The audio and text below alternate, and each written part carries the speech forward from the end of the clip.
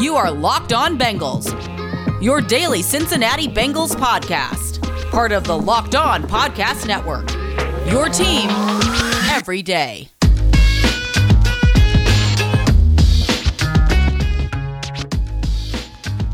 What up, Bengals fans, and welcome to another episode of the Locked On Bengals podcast. I'm your host, Jake Lisco. He's your host, James Rapien. Together, we are the Locked On Bengals podcast, part of the Locked On Podcast Network, your team, that being the Cincinnati Bengals, every day.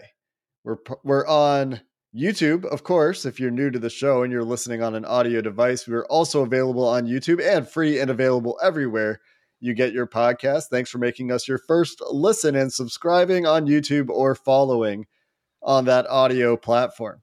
James, we have contract details to talk about for La'el Collins, the Bengals' new right tackle, and for Eli Apple. Both of those details becoming available to us on Over the Cap. And we'll start with La'el Collins because this was a shocker. It was originally reported as... Real quick. Just spoiler for those wondering. Okay. La'el Collins makes more than Jake and myself. Let's just get that out of the way. I know there was some debate on the interwebs. Yeah. And, we love all of our listeners, but Collins is a little bit more rich than Jake, who drives a Mercedes-Benz. Go ahead, Jake. I do not drive a German vehicle, but La'el Collins deal worth $21 million over 3 years. And what's perplexing to me about this is that it was initially reported as $22 million in cash flow over the first 2 years. And a total value of up to $30 million. There's nowhere in this deal, as it appears on Over the Cap, where this could get to $30 million. There's nowhere in this deal where the first 2 years gets to $22 million. There's nothing weird about the third year of this deal. So unless it was just misrecorded in whatever the source of data that Over the Cap uses to get these contracts displayed on their website, unless that was an error somewhere, like it's missing a roster bonus or something, then this is just an absolute steal of a deal. The year one cap hit coming in at $4.16 million, James. I had estimated that at $8.33 million based on what I thought the deal might look like if it was 3 years, $30 million. Instead, it's 3 years, $21 million, which currently looks like $7 million a year for a premier right tackle. And some people are wondering, well, why didn't the Bengals just trade for him if it's 3 years, $30 million? Well, there's your answer. Yeah. Instead of a $10 million cap hit this year, $4.16 million is a cap hit for La'el Collins. And the biggest cap hit comes in at $8.66 million, assuming that he plays, because it's all tied up in per game roster bonuses. And that would be in year 3 of the deal in 2024. 7.1 million in per game roster bonuses. Like, that's crazy. It's insane.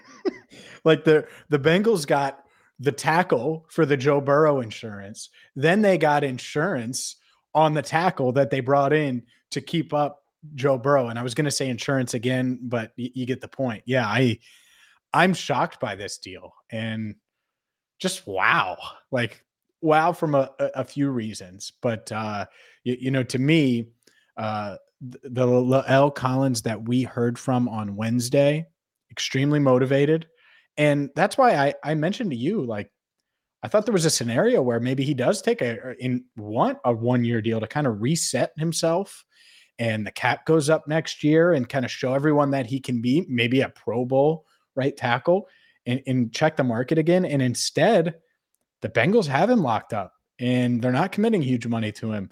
And it's crazy. You were looking at the Over the Cap, and I was looking at your tweet, and I know it's not the cap allotment this year. You said it's over $4 million of a cap hit, but $1.2 million in base salary, like for 2022, it's much lower than I think anybody could have anticipated.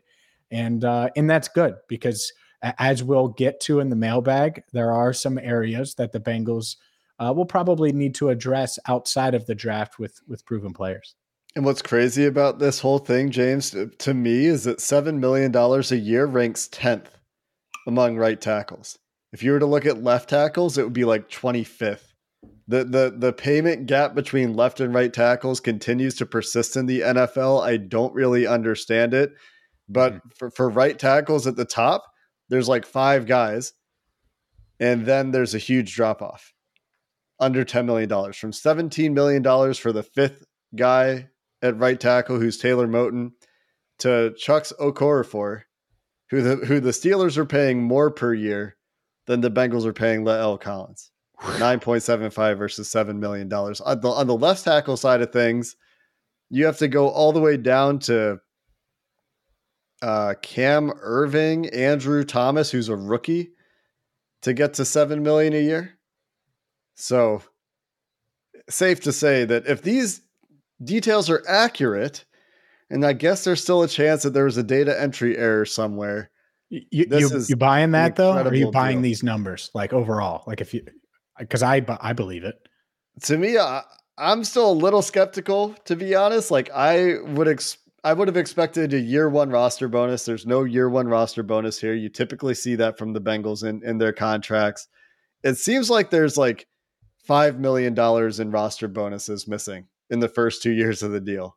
But with the way that this is structured right now and per game roster bonuses, and it like is escalating per game roster bonuses. It's not even if you're healthy in year 1, we'll guarantee that money next year. It's 1.7 million in per game roster bonuses in year 1, 2.4 in year 2, and 3 million in year 3. So the further into the deal the Bengals go, the more money is tied up in these active roster bonuses, where if he's hurt or if he gets suspended again or anything like that, the Bengals don't have to pay that money. And so from a team building perspective, fantastic. Keeps them flexible. A bargain deal. From La'el Collins' perspective, definitely betting on himself to stay active with a third of the contract tied up in these roster bonuses. And we'll see if anything changes, but it would have to be a data entry error. The only way that this is wrong is if there was a data entry error. It's not like, somebody heard the wrong thing or something. The source is solid here. If the source had an error, that's the only way these details end up incorrect. And so I wouldn't expect it to change. It's just my instinct is like, this can't be right. This is too low, which maybe just speaks to how good of a deal it is. Yeah, maybe it does. And it also speaks. What if I told you that Collins's cap hit was going to be less than $1 million more than Eli Apple's? That would have made your head roll. And yet that's the case with Eli Apple's 1-year deal. It's one of those things where people like sometimes suggest crazy contracts and you're like, yeah, but he's never going to sign that. And then the player does. Or it's like Kevin Zeitler last year, where we know the Bengals offered him way less than the Ravens, but then La'el Collins just took the deal. You know what I mean? It's like maybe he did have a bigger offer. And so that's the thing. Maybe he just took less. He talked about it in his press conference. He talked about money not being as important as championships with a capital S. So it could be that. You talked about Eli Apple, James, $3.75 million cap hit for Apple. The contract appears to be, I'm a little bit confused by it, the way that it's structured. Again, per game roster bonus is $500,000. Those are all likely to be earned because he didn't miss a game last year. $1 million signing bonus. So there's good earning potential here for Eli Apple, but again, doesn't really look like starter money to me. I think the Bengals are still planning on acquiring a corner, whether it's in free agency or the draft. Yeah, I think that's fair. And I think that's one of the many topics we'll hit coming up next as we dive in to the mailbag. It feels like it's been a while. So I'm excited to dive into your questions in the mailbag. But first, it's also that time, Sweet 16 time in college hoops. And that means you got to get to BetOnline, your one-stop shop for all things sports wagering, the latest props, odds, player props, anything you could look for or want. BetOnline has you covered in one spot. Their site is easy to navigate. It's easy to use. It's been newly designed and recently updated. So whether you're on your mobile device, whether you're on your laptop or PC, BetOnline is a one-stop shop for all your sports gambling needs, not just basketball, not just college hoops or NBA. No, they got your casino games. If you want to wager on Joe Burr winning MVP, you can do that and so much more at BetOnline. So don't delay. Get there now. I've used them. You should too. BetOnline, where the game starts. James, before we dive into the questions really quick, just want to hit on the overall salary cap picture. We didn't get there in the first segment, although I know we intended to. So currently, the way that I see it is that the Bengals' official cap space number for top 51 accounting, I think over the cap is pretty on the spot here. They might be missing one deal. They have it at 19 million. That's probably realistic. If you take out some offseason bonuses that are going to be coming due, and you adjust for rookies, you include the 4 rookie picks that will impact the salary cap. I've got it more at 15.5 million for top 51, about 13.8 for top 53. And I think the Bengals use top 53. I don't think they care about offseason top 51 because eventually it is a 53-man roster. That's what they have to pay. I believe they also account for the salaries for practice squad players. That's just south of $3 million over the course of the year that will be on the salary cap. So once you factor that in, I have it really close to $11 million in cap space. So how much of that they spend? They could do a bunch of small deals because of the offsets. That's going to push other contracts off the roster and off the eventual 53-man roster. So they could do a bunch of those small $1 million, $2 million deals if they wanted to, or one moderate size deal, but that all depends on how much they want to roll over. Because if they want to roll over $6 million or so, then you're down to like $5-6 million in effective cap space for the Bengals. So that's where I see the cap situation. Just an update there in case anyone was curious. And that, I think, speaks again still to, like we've talked about all week, extensions for internal guys, potentially Jonah Williams, Jermaine Pratt, Von Bell, etc., or some of those smaller deals for veterans. Yeah. And so they still have some flexibility, and we'll see what they do with that. But it's time for the mailbag. And basically what happens here every single week during the offseason, especially, we're going to get to your questions. All you have to do is follow at Locked On Bengals on Twitter, and we'll put out well, Dan Horde calls it the lap signal. And so I don't know what we should call ours, but the lob signal, I don't know. We'll lob you up a tweet, Locked On Bengals, get it? And basically every Thursday, and ask you for your questions. And we got a lot of questions, and we're going to get to as many as we can. Starting with Nick at ngreen796 on Twitter asks, which part of the offense improves the most because of the offensive line upgrades? Pass game or run game? Clearly, they're a pass-heavy team, but I expect Joe Mixon to feast behind the best offensive line he's had since Oklahoma. Teams will be afraid of leaving the wide receivers, leaving some light boxes. Jake, your thoughts? Which one gets the bigger boost? I think it's the run game, and I'll expand on this. But another person asked, why not run the ball more? And I think that kind of goes hand in hand. And sorry, I don't have your name in front of me. You who asked, should they? Oh, no, there it is. Bartholomew at devdat_dude asked, should they run more? And I think that they should run less, but when they do run, they should be more efficient and more effective. And so here's why I think the run game benefits more. Joe Burrow found a way to make it work in the pass game. He was already really good, despite how crazy things were around him, despite the muddy pockets, despite the sacks, and that all will get better. But I think that especially La'el Collins, they added a really good run blocker at right tackle. They added some guys that should be able to get some movement on the interior of the offensive line on the right side. And Jonah Williams, I think, is going to take a step this year. And so that leaves left guard as a big question mark, both in the run game and the pass game. I just think there's more room for improvement in terms of efficiency in the run game. And I think you'll see a little bit of a bigger leap there. But that doesn't mean the pass game shouldn't get better with Joe Burrow having extra time.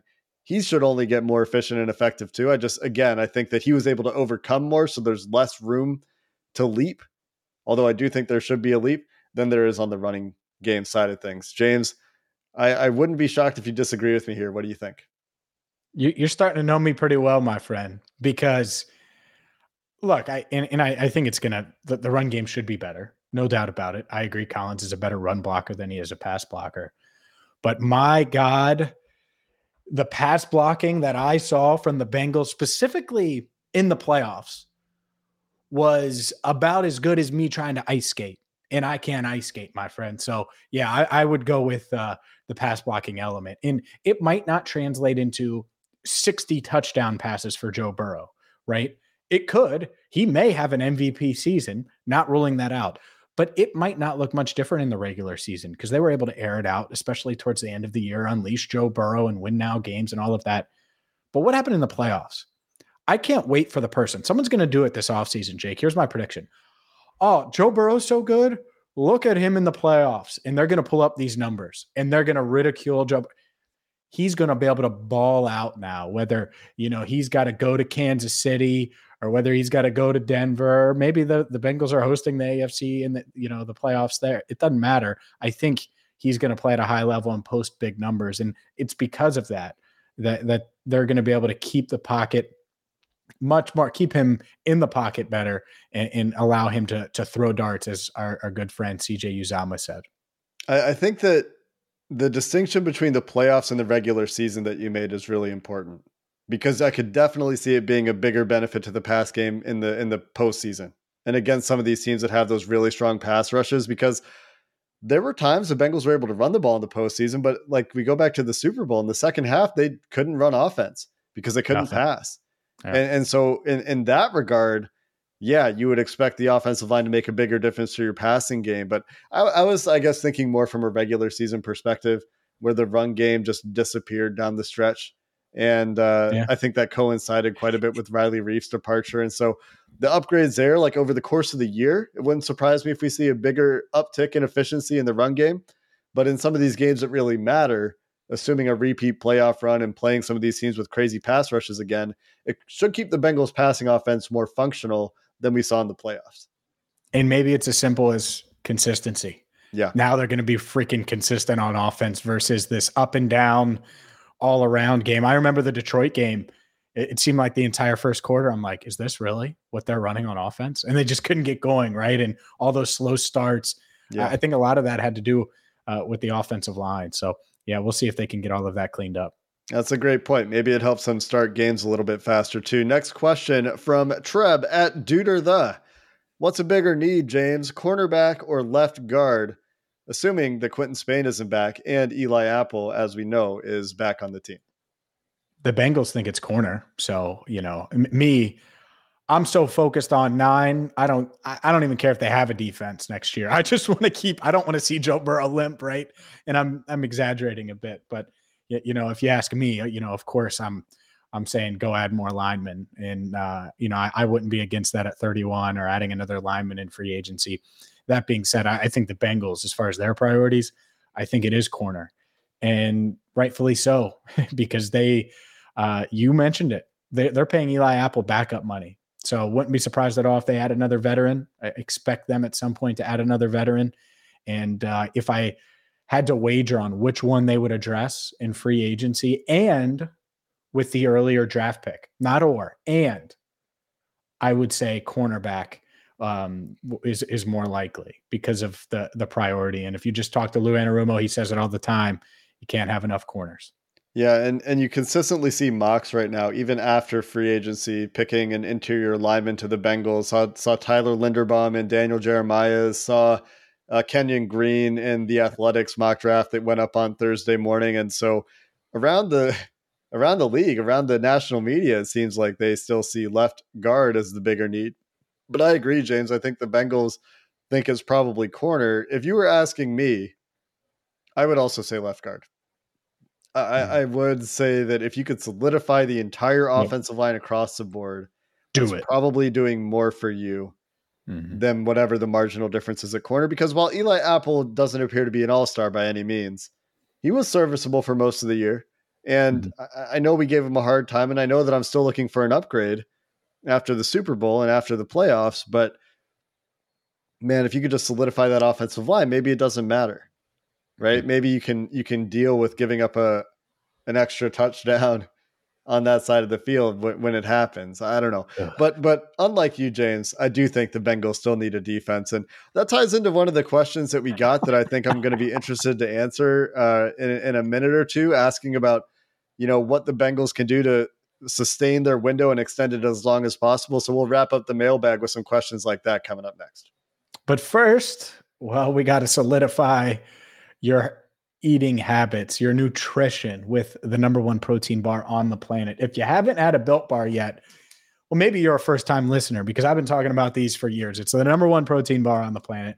I had them long before. I was in Cleveland when I discovered these Built Bars, and they just happened to start sponsoring the podcast right as I was transitioning back and joining Jake here on Locked On Bengals and rejoining the network. And well, they're awesome. They're covered in 100% chocolate. They're low in calories. They're low in carbs. They're high in protein.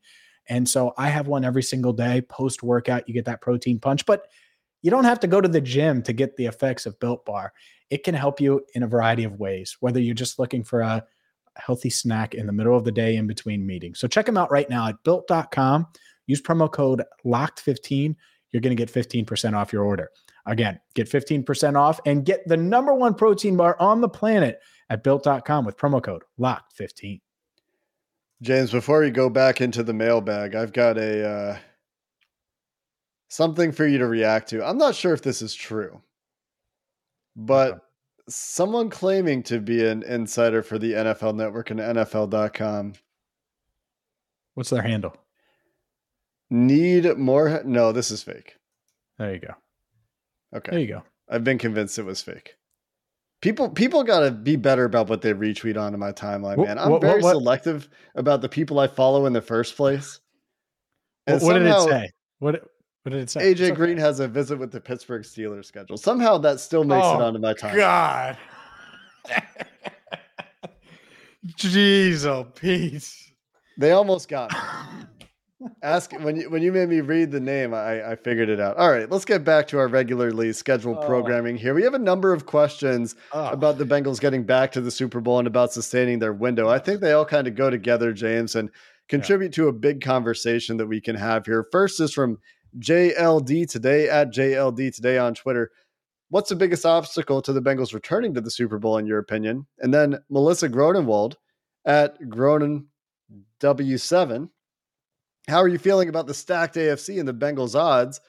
The Browns have better odds than the Bengals? Is that an overreaction to Watson? And then the last one is, when you look at the offseason and the look around the NFL, has it reached a point where the most Super Bowl runs a team can make is over a 3 to 4 year stretch, like Kansas City, who just traded Tyreek Hill? Is the window to win championships tighter, and are the Patriots just really an outlier? I think all these things go together, James. Mm-hmm. So thinking about how the Bengals get back to the Super Bowl and how they sustain that window as long as possible, let's focus first on this year. What do you think is the biggest obstacle for the Bengals to overcome if they want to run it back in 2022?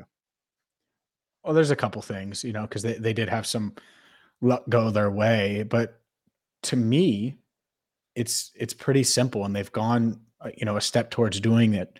Is if you keep Burrow upright, there's a chance. I turned to Paul Dehner Jr. today at the University of Cincinnati's Pro Day, and I was like, there's a chance, because we were talking about the AFC and kind of having this conversation, and it's easy to have because it's so loaded, that the Bengals have the best quarterback in the league. Not the fifth best, not the third best, not the eighth best, the best. And so the window part is open as long as you have that. But the reason I've joked about not giving a damn about the defense, and you don't even need a defense, and just if you can keep him upright and put him in a position to succeed and not just put up numbers. He's had to overcome a lot. But if you do that and suddenly you look up and you realize, well, damn it, Joe Burrow is the best. He's better than Patrick Mahomes. He is better than Aaron Rodgers. He is better than Russell Wilson. He is better than Josh Allen. And I'm not saying he is, but there's certainly a path for that to happen. And no one can completely rule that out after what we've seen from Burrow for 2 seasons. So how do you get the most and maximize the most out of Burrow and make sure he reaches his full potential as a player? Well, you got to make sure he stops limping and keep him upright so he can still go off script, still take the hits that he's going to take, because he's going to extend plays and try to get the ball downfield and hold on to it for 8 seconds sometimes if he needs to, going back and forth and running all around and spinning and doing all of those things, tight roping the sideline against the Raiders, all of those things. You want him to be able to be fully unlocked. And so for this year, that's a big part of it. Get the line to a point where he can be fully unlocked. And he's still not going to be perfect at, 25 going into 26 years old in his third NFL season. But damn it, he's got MVP potential, and you want to fully unlock that. And part of that means depth too. What if T. Higgins misses 8 weeks or Jamar Chase is out for a bit? Like they have some areas that they need to address with guys that hopefully can make not huge plays, consistently, but big plays when they need them to if some of these receivers get banged up. Yeah, and you could kind of tell that it seemed like there might have been a plan to address depth at wide receiver early in free agency. It sounds like they maybe when La'el Collins actually became available, they decided they were going to focus on that, and Trenton Irwin comes back and Mike Thomas comes back at that point as they decide to divert their attention and their funds to the right tackle. I think you mentioned this, James, but to me, it's the biggest thing is health. You mentioned that they had some luck in the health department.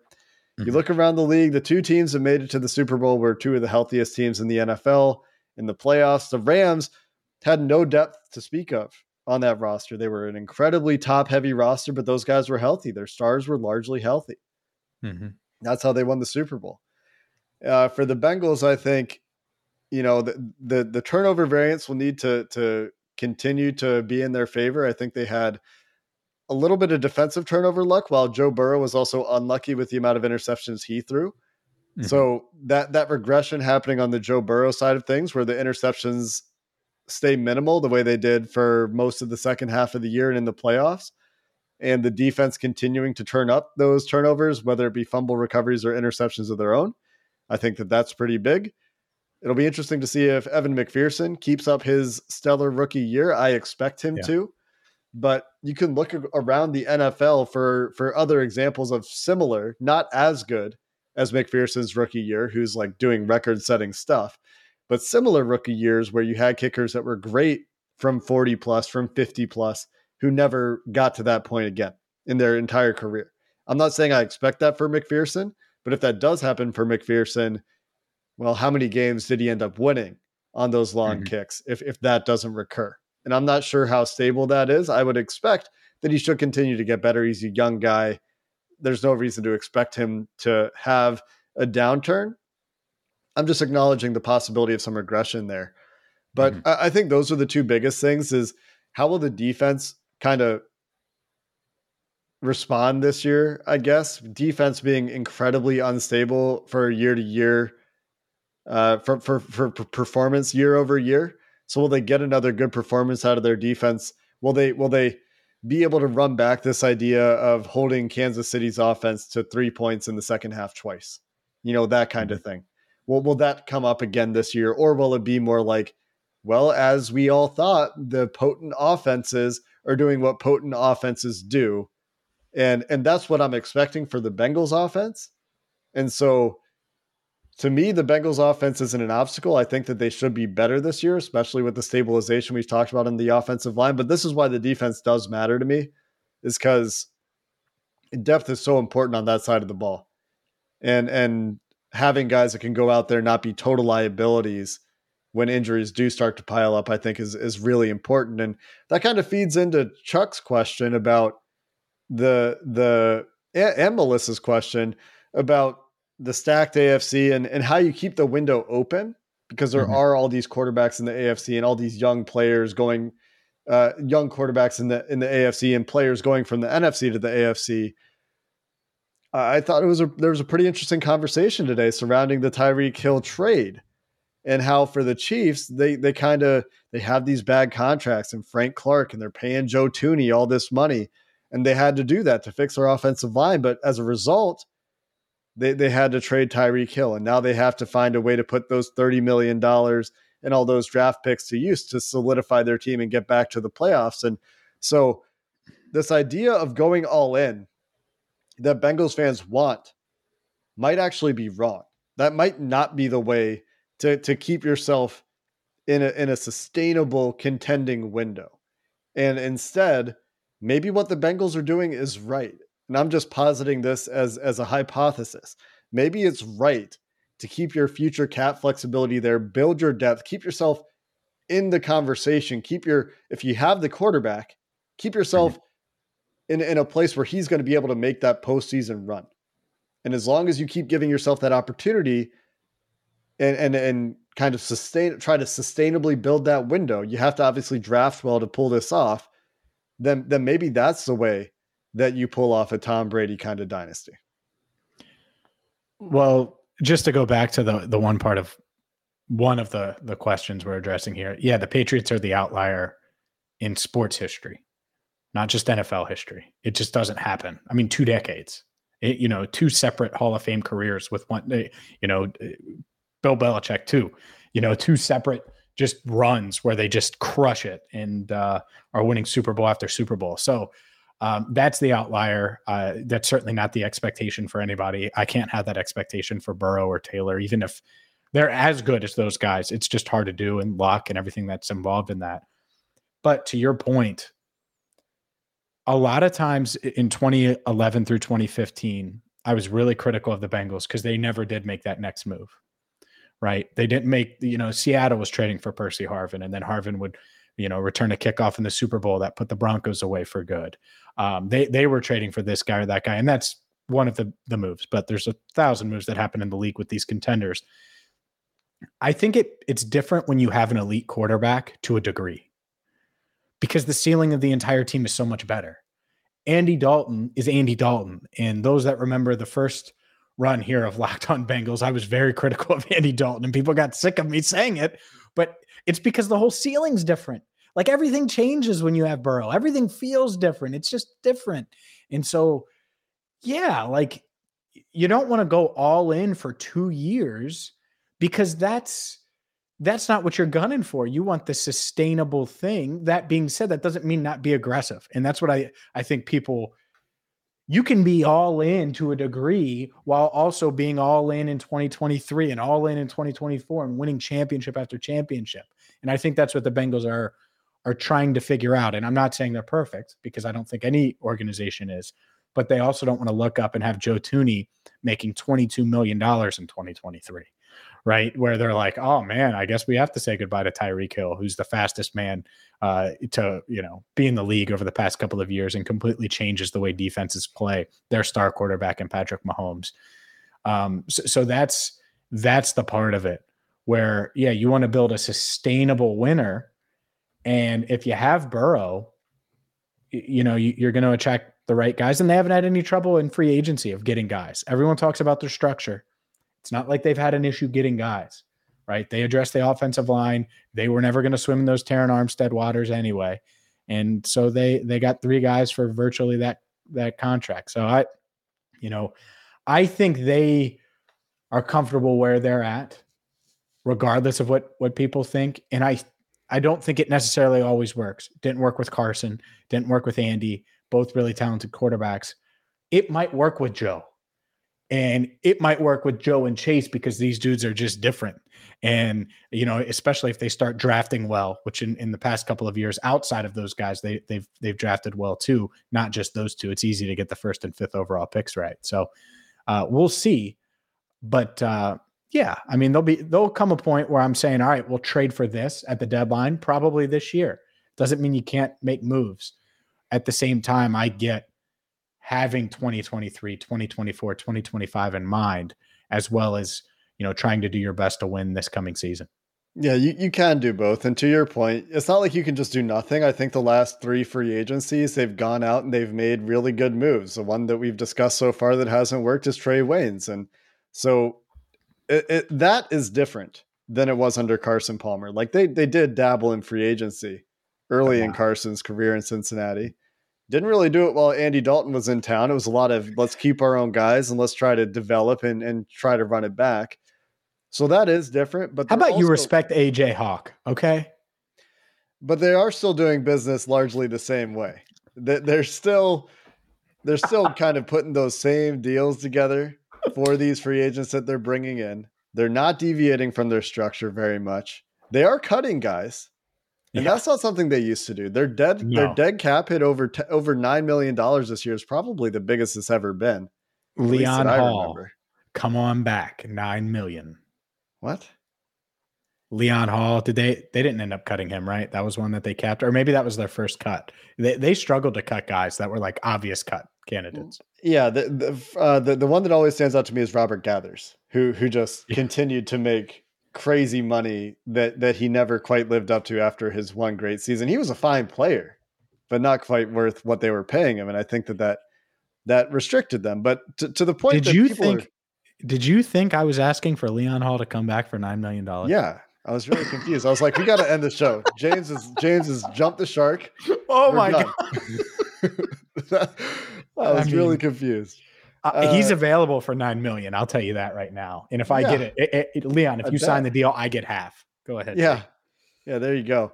The last point I want to make before we do need to end the show, we need to wrap up here, is people screaming cap is fake, restructure, blah, blah, blah.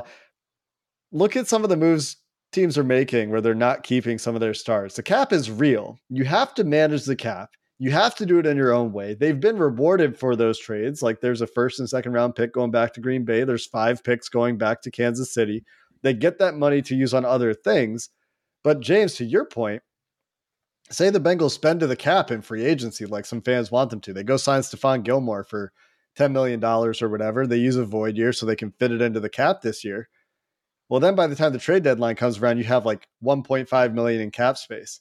And the way your deals are structured, you can't really save a whole lot more on a restructure. So say a guy like Grady Jarrett becomes available at that point. He's a $20 million cap hit. And you're like, yeah, Grady Jarrett, he would make this team, he's what they need. Penetrating interior defensive lineman who's going to get pressure. And then they should have drafted him. Go ahead. Yeah, of course. But then they can't actually do the trade. They can't legally execute the trade. And so, managing the cap matters. I think the Bengals, honestly, the more I've thought about it this offseason, there's some things I wish they would do differently, but I think they do a pretty good job of it. And if you listened to me last year, you would think somebody's kidnapped me and replaced me with a clone, because I was very critical of the way they structured contracts last year. But the more I've paid attention to it, you look better this year. You look better this year than you did last year. Hey, well, I mean, the aliens have good technology. Let's wrap the show there with praise for the way the Bengals do contracts, which isn't something I ever thought I would spend a whole lot of time. Cheers to that. A whole lot of time doing here.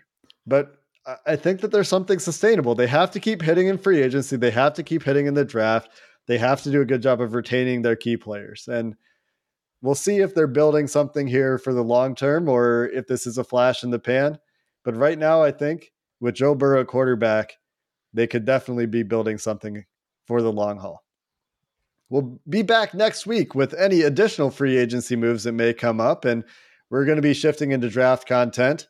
We're hopefully going to have our friend PFF_Brad on the show to review the Bengals contracts that they handed out, some of the value there. We may talk about the future for Joe Burrow, Jamar Chase, and T. Higgins. I know there's some anxiety out there over those guys that are all going to be getting big money way down the road, and we'll talk about those scenarios perhaps as well. Have a good weekend. And until next time, Hoo Day, and have a good one.